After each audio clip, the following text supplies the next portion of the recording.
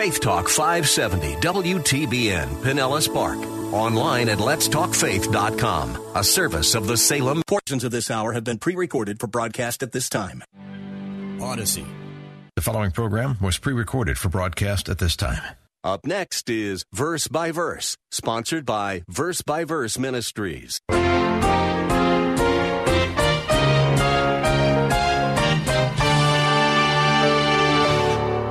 Elders are to protect the flock. Elders are to protect the congregation by teaching them sound doctrine, but also refuting error that creeps into the church. And why is that important? Because godliness only comes when you have elders who teach you the word and who protect you from error. And when you are godly and growing in your faith, then you are going to have an evangelistic impact on other people. And that's how this ties in. You cannot have a strong evangelistically minded or missions-minded church without leaders who teach you the Word of God. Because if you're not taught the Word of God, you're not growing. If you're not growing, you're not going to be interested in evangelism. I know a lot of people who cringe at the word doctrine. To many people, it sounds like a boring exercise in intellectual and theoretical concepts. But doctrine is not a dry discussion of irrelevant trivia. Doctrine, simply put, is the basis of every one of our thoughts and actions. All that we say, think, and do is based on what we believe. Doctrine is nothing more than a description of what we believe. If what we believe is not true, that lays a foundation for living that will lead to one problem after another. One major problem that false doctrine causes is that it interferes with evangelism. Welcome to Verse by Verse, a radio Bible class taught by Pastor Steve Kreloff of Lakeside Community Chapel in Clearwater, Florida. Pastor Steve has been teaching from the 3rd chapter of Titus about godly living in an ungodly world. This chapter has a lot to say about evangelism. Here in the final few verses of Titus 3, the Apostle Paul told us about 3 things that we need to watch out for if we are going to be effective witnesses for Christ. One of them is false doctrine. Here's Pastor Steve with our lesson. Let's open our Bibles to Titus chapter 3. And I'm going to be reading the concluding section of this wonderful letter, beginning at verse 9. Titus chapter 3, verse 9.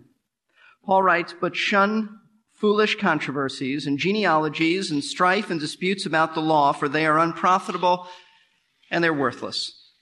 Reject a factious man after first and second warning, knowing that such a man is perverted and is sinning, being self-condemned. When I send Artemas or Tychicus to you, make every effort to come to me at Nicopolis, for I've decided to spend the winter there. Diligently help Zenas the lawyer and Apollos on their way, so that nothing is lacking for them. And let our people also learn to engage in good deeds, to meet pressing needs, that they may not be unfruitful. All who are with me greet you. Greet those who love us in the faith. Grace be with you all." With these words, the Apostle Paul concludes his letter to Titus. And while at first glance, it may appear to be unrelated, kind of disconnected thoughts, sort of like Paul's just putting some finishing touches together. There's nothing that really relates to one another here, nothing that holds together because the substance of his letter is over. That's not really correct.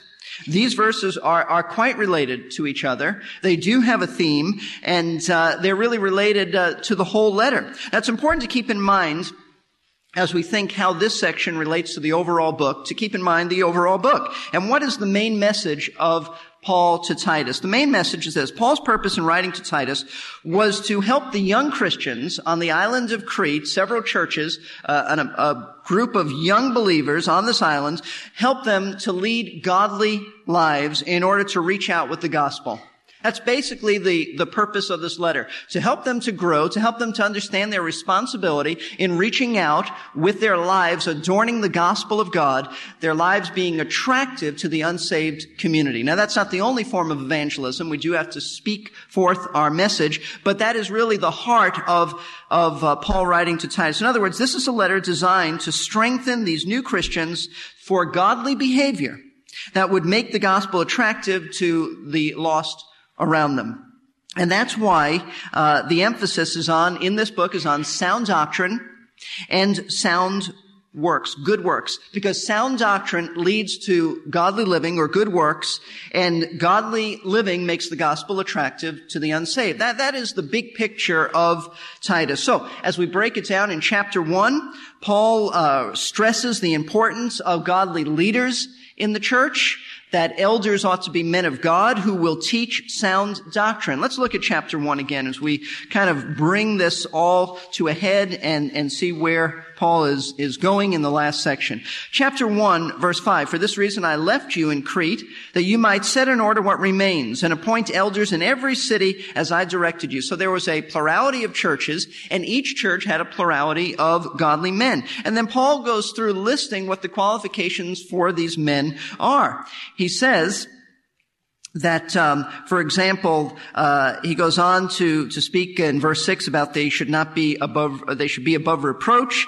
They should have children who believe. Verse 7, he speaks of them being the steward of God. Verse 8, they should be hospitable, loving what is good, sensible, just, devout, self-controlled. And then in verse 9, he tells us what is the function of an elder.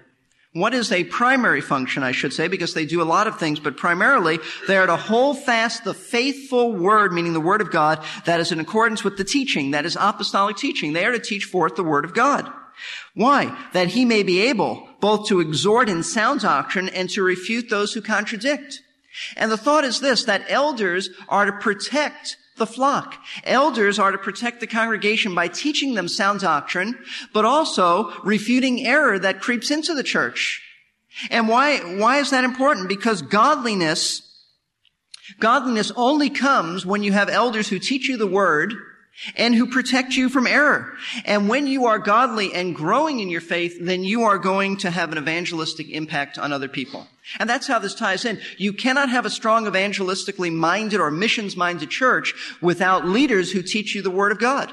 Because if you're not taught the Word of God, you're not growing. If you're not growing, you're not going to be interested in evangelism.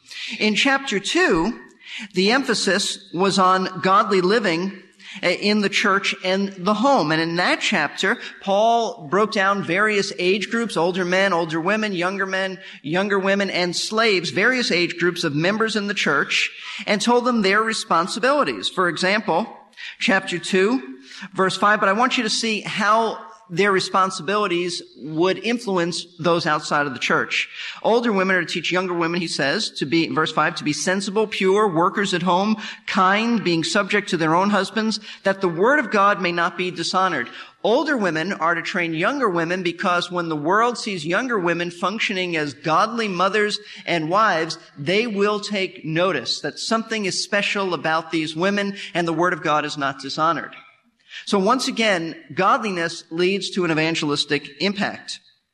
He says also in verse 8, sound in speech, which is, and speaking of young men, and Titus was included in that, sound in speech, which is beyond reproach, in order that the opponent may be put to shame, having nothing bad to say about us. Here, once again, your life affects unbelievers. Verses 9 through 10. Urge bondslaves to be subject to their own masters in everything, to be well-pleasing, not argumentative, not pilfering, but showing all good faith, that they may adorn the doctrine of God our Savior in every respect. So he says, slaves, you be a certain kind of person. Why? Verse 12.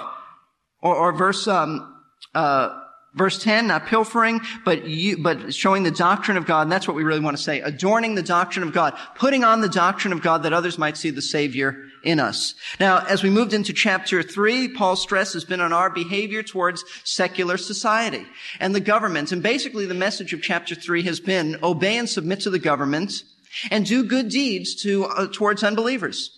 Live godly lives in terms of pagan society. And I want you to see chapter 3, verse 3 says this, for we were once foolish ourselves, disobedient, deceived, enslaved to various lusts and pleasures, spending our life in malice and envy, hateful, hating one another. He's saying, be ready for every good deed because you were once like this, and you ought to be patient towards those who are now in society. You ought to be understanding because you were once like them. And notice the end of verse 1. Be ready for every good deed. Be ready to reach out to people who are not always kind to you. Be ready for every good deed. Why? Why is this important? Verse 8. This is a trustworthy statement, and concerning these things I want you to speak confidently, so that those who have believed God may be careful to engage in good deeds. Now watch this. These things are good and profitable for men. What he's saying is this: once again, your good deeds have the opportunity to make a difference in the lives of other people. They're good and they're beneficial for others in the sense that they're practical helps, but also because some, by looking at the way you live, are going to be attracted to the gospel. So throughout this letter, Paul is really teaching them how to have strong evangelistic churches.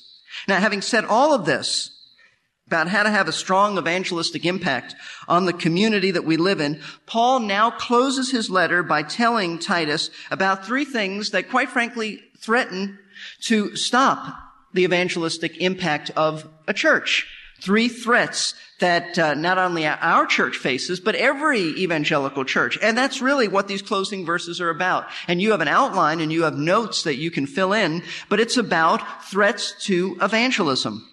There are three threats here that Paul speaks about. And by way of application, it's this: if Lakeside wants to be a church that attracts unbelievers to the gospel, attracts people visiting us, attracts people to the gospel we go out and interact with, then we need to be aware of what threatens us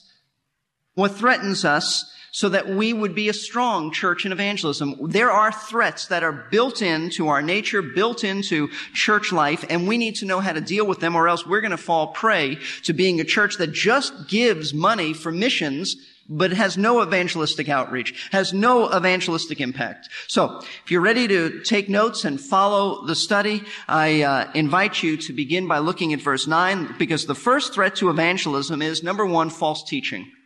False teaching, and it's deeper than what you might think, because it affects us. It affects all of us, and the potential is there. Notice verse 9, but shun foolish controversies and genealogies and strife and disputes about the law, for they are unprofitable and worthless. First of all, I want you to notice that Paul opens up this section with an important word of contrast. It is the word but, B-U-T. And it is a connection between the previous verse and what he's saying now. It's a word of contrast. And what he's contrasting is the orthodox statement that God has been kind to us in Jesus Christ. He's been so kind in salvation, and the false teaching circulating in the churches at Crete. Notice verse 8. This is a trustworthy statement. Concerning these things, I want you to speak confidently, so that those who have believed God may be careful to engage in good works. These things are good and profitable. Then he says, but shun foolish teaching. In other words, Titus, you are to stress the kindness of God in salvation. You are to stress that in your teaching. You are to gravitate to that. You are to emphasize that. However, when it comes to this other stuff that's circulating in the churches, shun it. Don't pay any attention to it. Stress one thing, but avoid another thing. Now, that is the contrast, and it's very, very important for us to understand. Very important. And so we want to look more closely at this. That's the big principle here is stress the truth, but avoid error. Now let's look more closely at it. And the first thing, after Paul says, but, by word of contrast, he says that above all things, Titus, you are to shun false teaching. And you and I are to shun false teaching. So we need to understand, what does that mean? What does it mean to shun false teaching? Well, the word shun basically means to avoid. There's nothing particularly deep about this. It literally means to turn oneself about so as to face the other way. If you see false teaching, you just turn away from it. That's what it means. So Titus and every believer in Jesus Christ is to purposely turn away from the error that you might be exposed to, especially error in the church he's talking about. Not error outside of the church, but error in the church.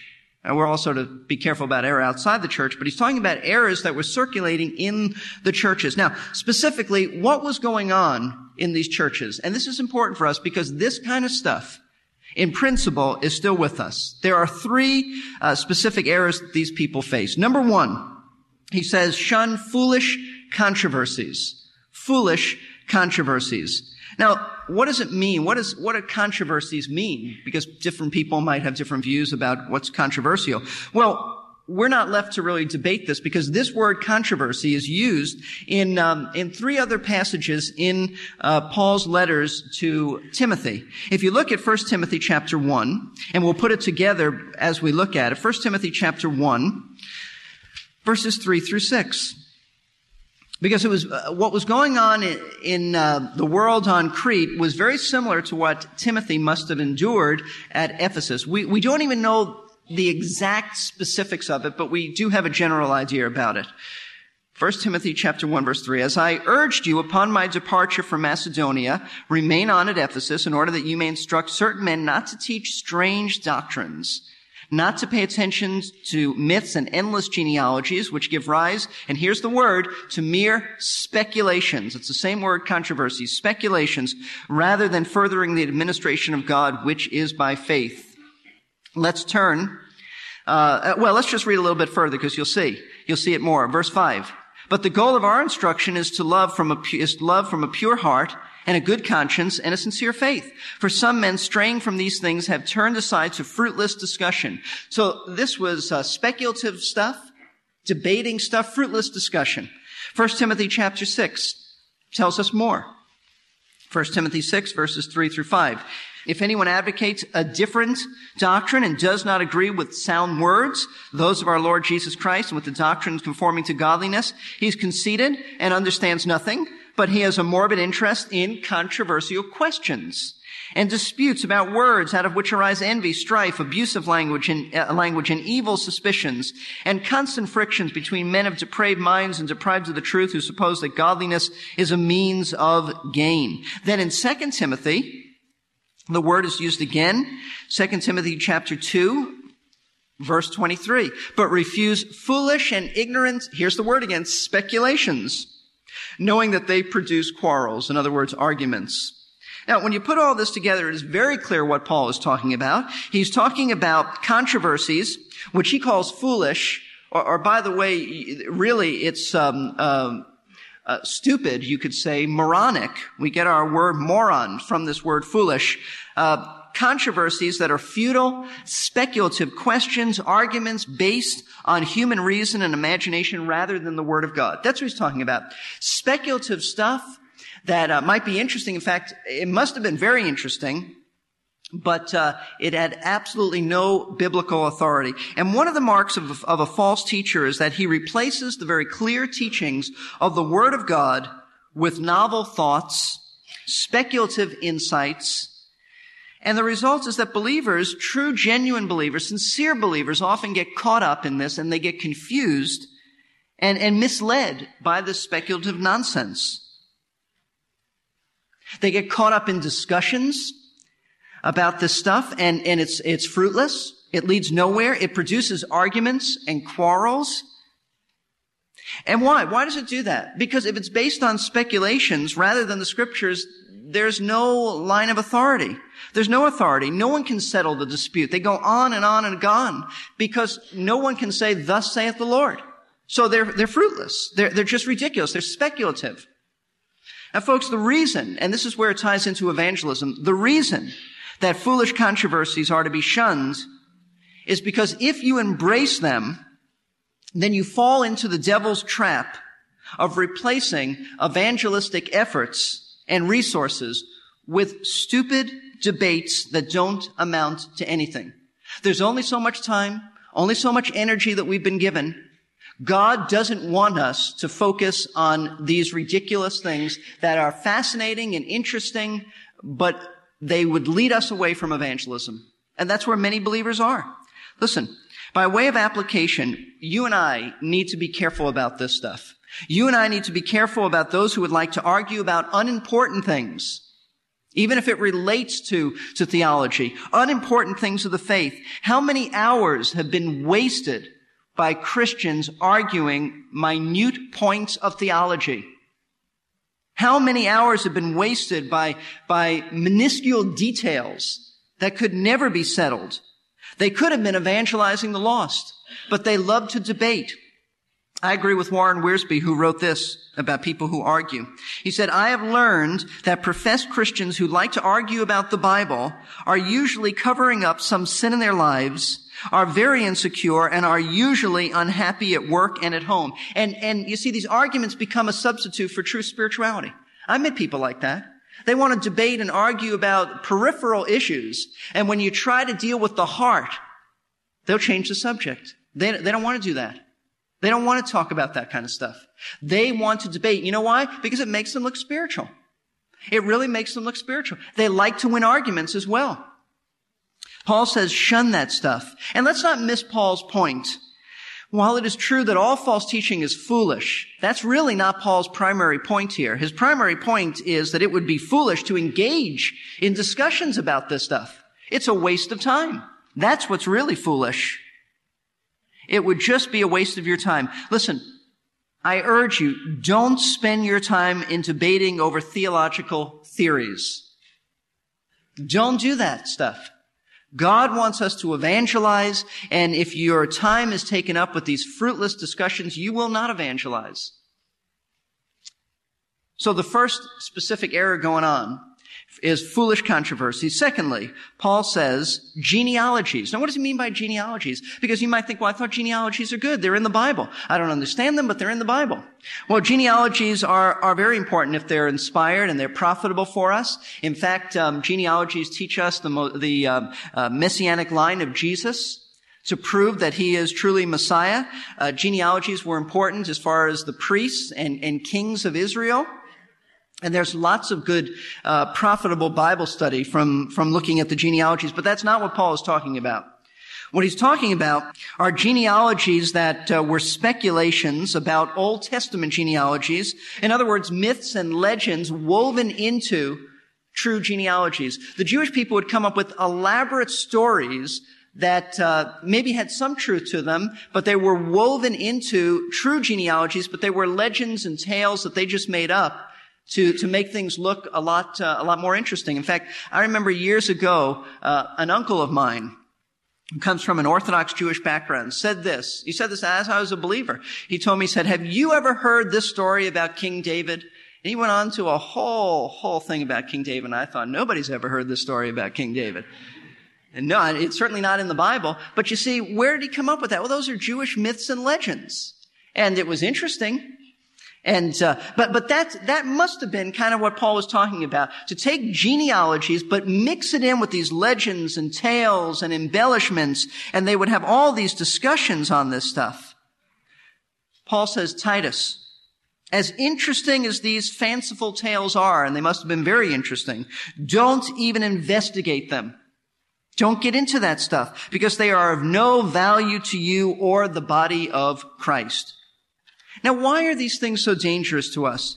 Because they turn our minds away from the plain truth, and they give you, and here's a great danger, they give you a thirst for what's sensational. Do you understand what I mean? There is a thirst you can get for the sensational, where you want to go deeper and deeper into that. It hurts your appetite for the Word of God. It can be great fun to speculate about whether there is a code in the Bible and all sorts of other things. But Paul said we are to avoid such time-wasting and misleading conversations.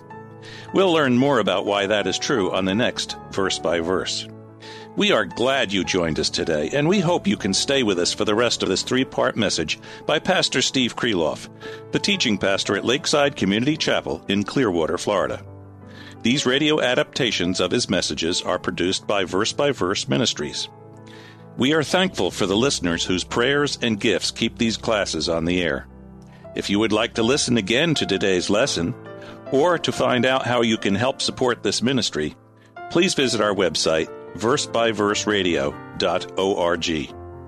Our CDs and cassettes are available by telephone. Each disc or tape contains an entire message without announcements. Get yours by calling 727-239-0306. Leave your name and phone number, and we will return your call during normal business hours. People just seem to love controversy. These days, it seems that almost every time an entertainer, business leader, or politician says anything, it leads to an argument. If there is no controversy, someone will invent one. But this is nothing new. Controversy has been with us ever since Abel offered a better sacrifice than Cain. We choose up sides and prepare our arguments. Often, as in the case of Cain and Abel, the dispute is a serious one. But more often, we invest tremendous amounts of time and energy in discussions that, in the grand scheme of things, are of no importance at all. Paul says we are not to get involved in either kind of controversy. Either they are not important, or, if they are important, they are already settled by Scripture, and there is nothing to argue about. On the next verse by verse, Pastor Steve will show us some examples of both kinds of controversies. The one